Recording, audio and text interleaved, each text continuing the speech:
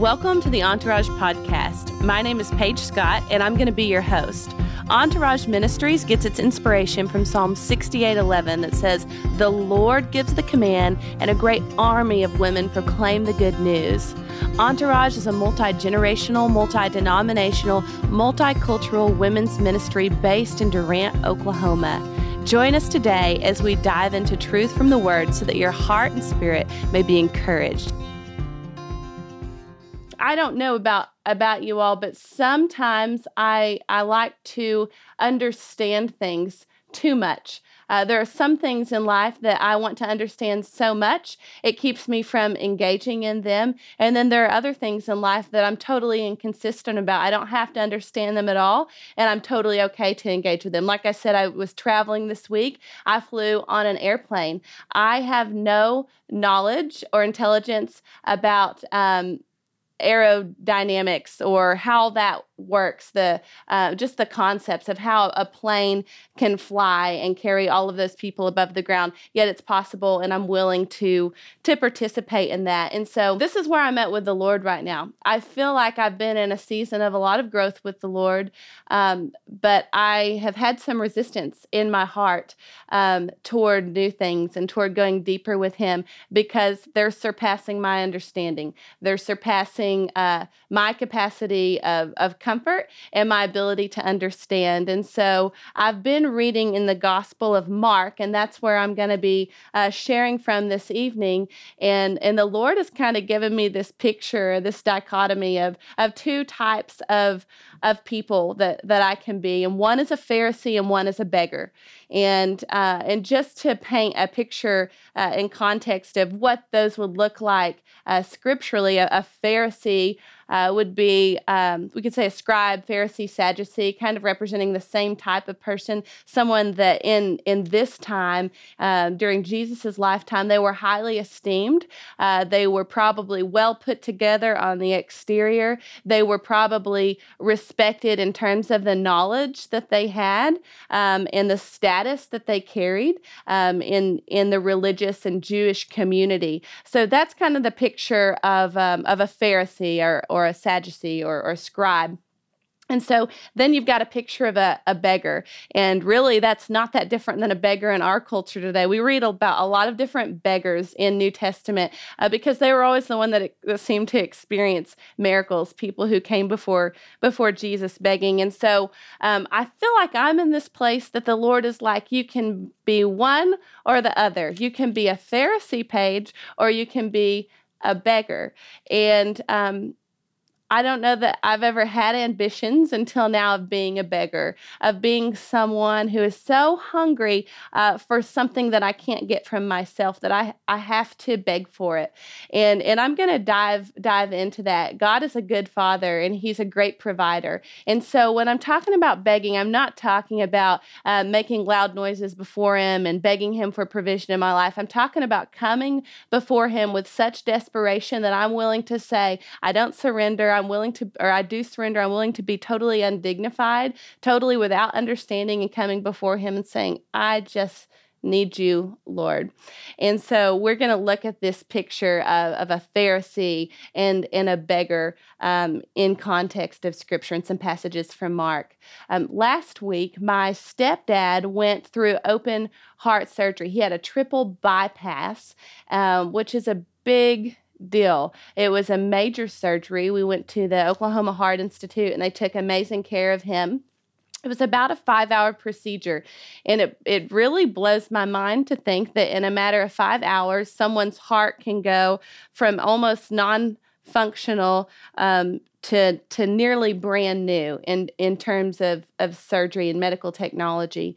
And so at the end of the surgery, a surgery nurse came out and asked my mom and those of us waiting on my stepdad if we wanted to see video footage of his heart.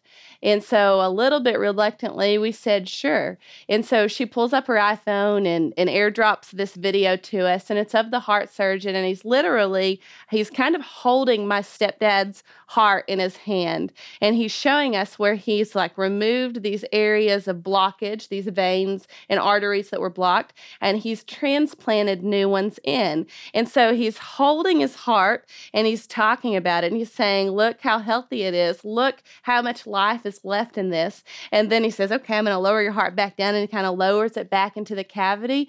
But it was just, the video was awe-inspiring. And my takeaway from that was like, that is what the Lord does so often in our hearts when he's working within us. And just like that procedure and the things that doctor was describing, I really don't understand them. I have no human capacity or understanding. I'm not a cardiologist. I'm not a heart surgeon. I don't understand what he was talking about, but yet I could see the evidence of life and beating in this heart.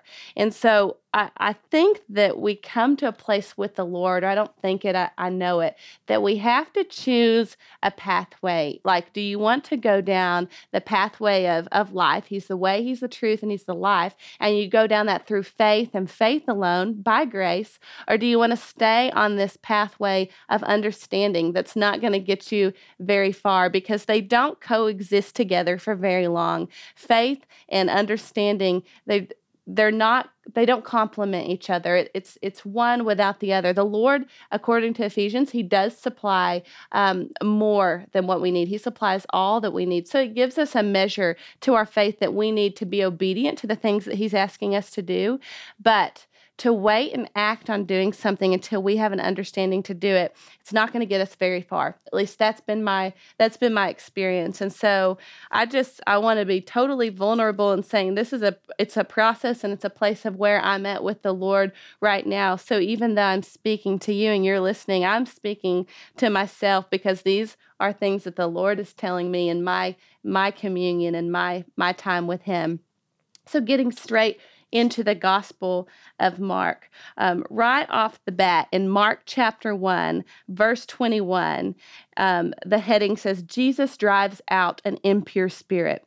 It says, they went to Capernaum. This is talking about Jesus and his first disciples. And when the Sabbath came, Jesus went into the synagogue and began to teach. The people were amazed at his teaching, because he taught them as one who had authority, not as teachers of the law. Just then, a man in the synagogue who was possessed by an impure spirit cried out, "What do you want with us, Jesus of Nazareth? Have you come to destroy us? I know who you are. You're the Holy One of God." Skipping to verse 27, it says, the people were also amazed that they asked each other, "What is this? A new teaching, and with authority. He even gives orders to impure spirits, and they obey him." Verse 28, news about him spread quickly over the whole region of Galilee. This is just a side note, but I think it's super interesting that Jesus cast out his first demon in a synagogue, in a religious setting. But in that, there was a confession made about the identity of Jesus. I know who you are. You're the Holy One of God. And so because they were in the synagogue, we can probably assume that the religious leaders in Capernaum were also right there, because this was on the Sabbath. Jesus was teaching in the synagogue, and there was a confession made about who Jesus was from this unclean spirit. And so continuing in the passage, they're still in this community of Capernaum. And moving to verse 40, it says, a man with leprosy came to Jesus and begged him on his knees, "If you are willing, you can make me clean." Jesus was filled with compassion.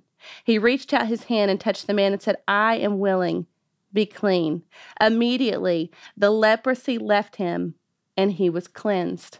I want you to just hold on to that picture for a minute. Picture this man coming before Jesus. A man with leprosy came to him and he begged on his knees, "If you are willing, you can make me clean." And Jesus was filled with compassion. So as I talk about this choice of being a Pharisee or being a beggar, remember that imagery of the beggar, someone coming before Jesus with humility, with a confession of his authority, and with just total faith in what the Lord is able to do. And so moving into Mark chapter 2, this is a few days later. They're still in Capernaum. It says in verse 2, they gathered in large numbers. This is talking about those that were coming to hear Jesus. And there was such a large number of them. There wasn't room for people to come into this place where he was teaching. And so some men came, bringing to him a paralyzed man carried by four of them. Since they could not get him to Jesus because of the crowd, they made an opening in the roof by digging through it and then lowered the mat the man was lying on. When Jesus saw their faith, he said to the paralyzed man, "Son, your sins are forgiven." So again, these men are coming kind of in the same matter as the beggar with leprosy came. They are coming with confidence to get into the presence of Jesus, fully aware of his authority, and that if they can get their friend into his presence, that their friend is going to be healed and be okay. So again, the picture of being a beggar or being a Pharisee. Here we're going to get the picture of a Pharisee. Verse 6, now some teachers of the law were sitting there, thinking to themselves, why does this fellow talk like that? Who can forgive sins but God alone? I just want to stop right there because this really sums up everything. Their desire to understand, well, you're going to see it over and over again in Scripture. They ask questions. Who is this? Why is he doing this? Why is he not doing that? How can he do that? And they never move beyond that. They never really experience or recognize the presence of Jesus as Lord, even though it's been confessed around them, even though they're seeing miracles, because they do not move out of this place of questioning and surrendering their understanding. Jesus knows when we're in that place. In verse 8, immediately Jesus knew in his spirit. That's the same Holy Spirit inside of us that we have as believers that we're sealed with today. Immediately, Jesus knew in his spirit that this is what they were thinking in their hearts. And he said to them, why are you thinking these things? He goes on to explain why he answered the way that he did. And then he refers to himself as the Son of Man, giving reference to really answering their question, who is this man? How does he do these things that he has done? They'd heard it already confessed in the synagogue by the impure spirit. And then Jesus himself is identifying himself as the Son of Man with authority on earth. And even with that, we're going to find out that they're not satisfied with answers. They have a greater need for understanding. And that need for understanding is just going to drive that tension and make it wider and wider, that chasm between them and experiencing the presence of Jesus as everyone else around them, these beggars, are doing. So we're going to continue in chapter 2, moving down to verse 15. It's talking about how Jesus has called Matthew or Levi, a tax collector. He's called him to be his disciple. In Mark 2, verse 15, it says, while Jesus was having dinner at Levi's house, many tax collectors and sinners were eating with him, and his disciples, for there were many who had followed him. And when the teachers of the law, who were Pharisees, saw him eating with the sinners and tax collectors, they asked his disciples, why does he do this? Why does he eat with tax collectors and sinners? And Jesus answers them. He answers with a response. It is not the healthy who need a doctor, but the sick. I've not come to call the righteous, but sinners. But I just want to point out again here, the Pharisees are so consumed with wanting to understand why he's doing what he's doing that they can't even see the lordship of Jesus. They can't see the ministry, the present reality of what he is doing, because they are consumed with their desire to understand and to have their questions answered. We're going to just move a few verses down, and we're going to see it a couple more times. Moving on to verse 18 in Mark chapter 2, it says, now John's disciples and the Pharisees were fasting, and some people came and asked Jesus, how is it that John's disciples and the disciples of the Pharisees are fasting, but your disciples are not fasting. Jesus gives a response again. It kind of seems like when you're in this place of wanting understanding, you want to understand why Jesus does some things and why he doesn't do other things, how he does certain things and why he doesn't do other things. And I just think that when that is the heart of where we are, as he says to the Pharisees, why are you thinking these things in your hearts? That you're never going to get a satisfactory answer, because Jesus answers every time, and then something comes up again, a new question, a new inquiry from the onlookers, the teachers, the Pharisees, the scribes. So moving into Mark chapter 2, verse 23, it says, one Sabbath, Jesus was going through the grain fields. As his disciples walked along the way, they began to pick some of the heads of the grain. The Pharisees said to him, why are they doing what is unlawful on the Sabbath? Jesus gives them a response. He identifies himself again as being the Son of Man and also as being Lord and Lord of the Sabbath. So he gives them a response about who he is, why they're doing what they're doing, but it still doesn't satisfy their need for understanding. Mark chapter 3, verse 1 and 2. A different time, Jesus went to the synagogue, and a man with a shriveled hand was there. And some of them were still looking for a reason to accuse Jesus, so they watched him closely. Jesus, of course, asks the man to stretch out his hand, and he heals it. Moving on to verse 7, it says, Jesus withdrew with his disciples to the lake, and a large crowd from Galilee followed. When they heard about all he was doing, many people came to him from various regions. Moving on to verse 10, it says, he had healed many. He had healed so many that there were people with diseases that were pushing forward just to touch him. When the impure spirits saw him, they fell down before him and cried out, you are the Son of God. But he gave them strict orders not to tell anyone. I think about the people crowding in around Jesus, and they just wanted to touch him. They just wanted to experience him. They didn't need to have their questions answered. Whenever Jesus told the person that had the withered hand to extend it and to stretch it out, they didn't stop and say, why? They didn't stop and say, why? How is it possible that you could heal my hand? With what authority are you healing my hand? Whenever Jesus performed miracles, people didn't care about how he did what he did or why he did what he did. And I think it's because they just were experiencing the tangible presence of him around them. And so I think about all of these passages. And in Mark 5, we're going to look at two more folks that are kind of on the begging side of things, that come to Jesus confessing his authority and just say, please come into this situation. Please bring your healing and your life into this situation. But anyway, I think about myself, and I think, where would I be? Would I be someone pressing in, begging for the presence of Jesus, or would I be a Pharisee or a scribe standing in the back looking for a new way to accuse him about what was going on, thinking of a new question to aid my unbelief, a new question to feed the doubt within my heart? And that's tough, because like I said at the onset of this, I think sometimes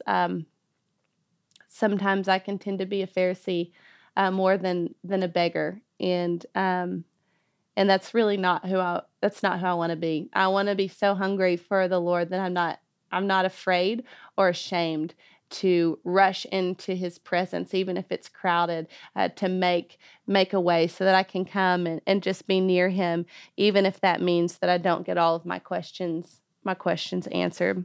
So moving on to Mark chapter 5.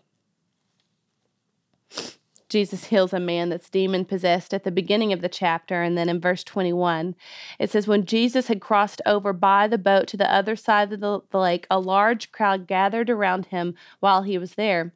Then a synagogue leader named Jairus came, and when he saw Jesus, he fell at his feet, just like the beggar with leprosy that we talked about at the beginning of Mark. He pleaded earnestly with him, my daughter is dying. Please come and put your hands on her so that she will be healed and live. So Jesus went with him.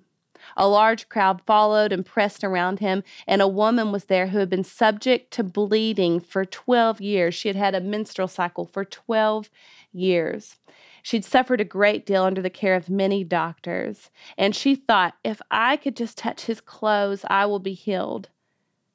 And that happened. Her bleeding stopped, and she felt in her body that she was freed from her suffering because she touched his cloak.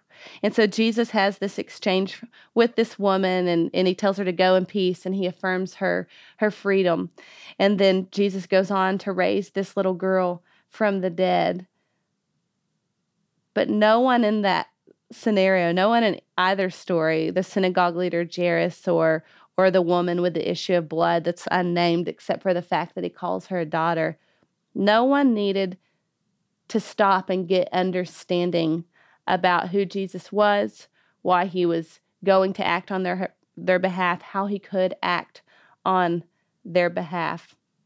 And so this is kind of where I am today. I feel like the Lord has just challenged me in this season by saying that, Paige, when your need to understand is greater than your need to interact with me, then you're never going to be satisfied. You're never going to be fulfilled. I want to say that again. When your need to understand is more when your need to understand is more important, or it's greater, or it's heavier or weightier than your need to connect with Jesus, then you're never going to be fulfilled. And so I feel like with circumstances of life, maybe there are tragedies that occur, there are plans that fail, and we get stuck in that same place of why. We know that we have Jesus within us, but we want to know why something happened, why he did act or didn't act. Those questions of a Pharisee's heart are not specific to the Gospel of Mark. Those come up in all forms of unbelief today. And so I just want to give you the opportunity to reflect and ask yourself, are you stuck in a place of why? Are you stuck in a place of questioning, and you've chosen not to move forward with Jesus until he answers your questions? I want to ask you, is your need to connect with the presence of Jesus greater than your need to understand why he does what he does, or why he doesn't do what he doesn't do? The book of Proverbs says, trust in the Lord with all your heart and lean not on your own understanding. In all your ways, acknowledge him, and he will direct your paths. So often, I just want to see the pathway totally mapped out. But the truth of the matter is that when you're stuck in a place of needing to know why, it's a condition of the heart, not of the mind. Jesus answered the questions of the Pharisees over and over again, and they still didn't get it. And so I think that even if the Lord gave us a map of everything lined out in our life, this is where you're going to be a year from now, this is who you're going to marry, this is when you're going to have the baby that you've been praying for, this is when this is going to occur, or that's going to occur. I think even if he gave us a roadmap of those things, if our heart still had unbelief in it, it wouldn't be enough for our mind to see and comprehend what he's showing us. And so I think of John, the Gospel of John, chapter 20. There's a famous passage there when Jesus is resurrected, and he presents himself to his disciples again. Whenever he comes and meets with the disciples, Thomas, who's one of the twins, is a disciple, he wasn't there. And so reading the biblical account of this in John 20, verse 24, after Jesus is resurrected, it says, "Now Thomas, also known as Didymus, one of the 12, was not with the disciples when Jesus came. So the other disciples told him, 'We have seen the Lord.' But he said to them, 'Unless I see nail marks in his hands, and put my finger where the nails were, and put my hand into his side, I will not believe.'" Verse 26 says, a week later, 7 days later, a week later, his disciples were in the house again, and this time Thomas was with them. Though the doors were locked, Jesus came and stood among them. I guess he just walked through the wall. I'm not sure. He can do whatever he wants. He's Jesus. Don't ask why. Jesus said, "Peace be with you." And then he said to Thomas, "Put your finger here. See my hands. Reach out your hand and put it into my side. Stop doubting and believe." Thomas said to him, "My Lord and my God." I love that when Jesus has interactions with people, that it almost always ends with a confession of him and with praising him. Verse 29 says, "Then Jesus told him, 'Because you have seen me, you have believed. Blessed are those who have not seen and yet have believed.'" I just want to go back into this passage. It says that the disciples had seen Jesus a week prior to Thomas seeing Jesus. And probably the only person that didn't have peace that week was Thomas. And it's because he chose not to believe. He couldn't understand without seeing for himself what everyone else around him was describing. And that goes back, Thomas is not a Pharisee. That's not what I'm saying. But it goes back to the heart of what I'm talking about. And that is being a Pharisee or being a beggar. Someone who has to have an understanding to move forward with the Lord, versus someone that doesn't have to have an understanding. They just understand enough to know God is big, he is good, he is Lord, he's risen from the dead, he can take care of my problems in life. And so I just think, what was Thomas's week like? Because he refused to believe. Like, he declared it. He said, "Unless I see these things, I will not believe." And with a Pharisee's heart, when you're asking why not, how not, those are declarations. Those questions are declarations saying, "I will not believe. I will not believe." But thank goodness for the grace of God here. I love that Jesus showed back up in a very weird and unusual way. That does not happen a lot to me, that Jesus walks through a place like that. But I feel like Jesus shows up in moments that I'm not expecting him. And when he does, his redeeming presence is so good. I don't know about you ladies, but there have been so many times in my life that I feel like I've been like Thomas here, where I've said, this just can't happen unless this happens. And Jesus shows up, and with his presence, he brings peace, and he brings the opportunity to reconcile what we had declared would be otherwise impossible. It's the same thing that you see when Peter denies Jesus, and then he gives him the opportunity to confess him as Lord over and over and over again, matching time for time the times that he had denied him. It's what you see with Thomas here. And so because Jesus is a redeemer of hearts and of souls, and not only of that, but a restorer of moments and of things that are lost, I have enough faith to believe that even in this little Facebook Live and Entourage podcast, that there may be someone thinking, I feel like my desire to have understanding has robbed me from a lot of moments of experiencing the Lord. And I just believe the Lord wants to set you free from that right now, in the same way that he's challenging me in this season to walk in freedom through faith, not understanding. We don't walk by sight, we walk by faith. And so I want to pray for you. And if this is ministering to anyone in particular, or you need prayer for a particular area, you're welcome to direct message me, to private message me, or call me, and I would love to pray with you personally.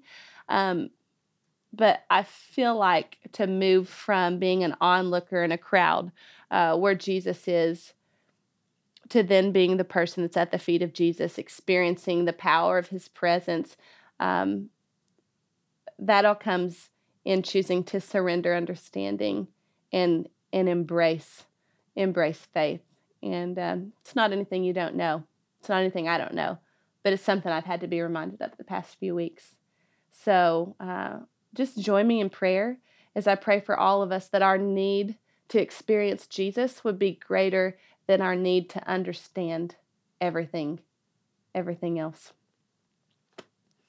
Heavenly Father, I come before you and I thank you that not only did you send Jesus to reconcile us to you, but then you sent your Holy Spirit, a helper, a comforter, a spirit of truth to live inside of us so that we might walk in power, so that we might walk in freedom, so that we might recognize Jesus as that Spirit bears witness to Jesus around us. And do I understand all of that? No, I do not. But the book of Philippians says that you have a peace that is greater than understanding. So in my own life, I surrender that need to you. I surrender the need to understand why you do what you do or why you don't do what you don't do. And I just ask that you would replace that with peace. The same book of Philippians tells us that to rejoice always, to bring our thanksgiving before you, to make our requests known to you, and that following that peace comes down that surpasses understanding, and then it guards our hearts where those questions of the Pharisees lie, the why questions, in our minds. It guards them in Christ Jesus. That's what your word says. So we stand on that.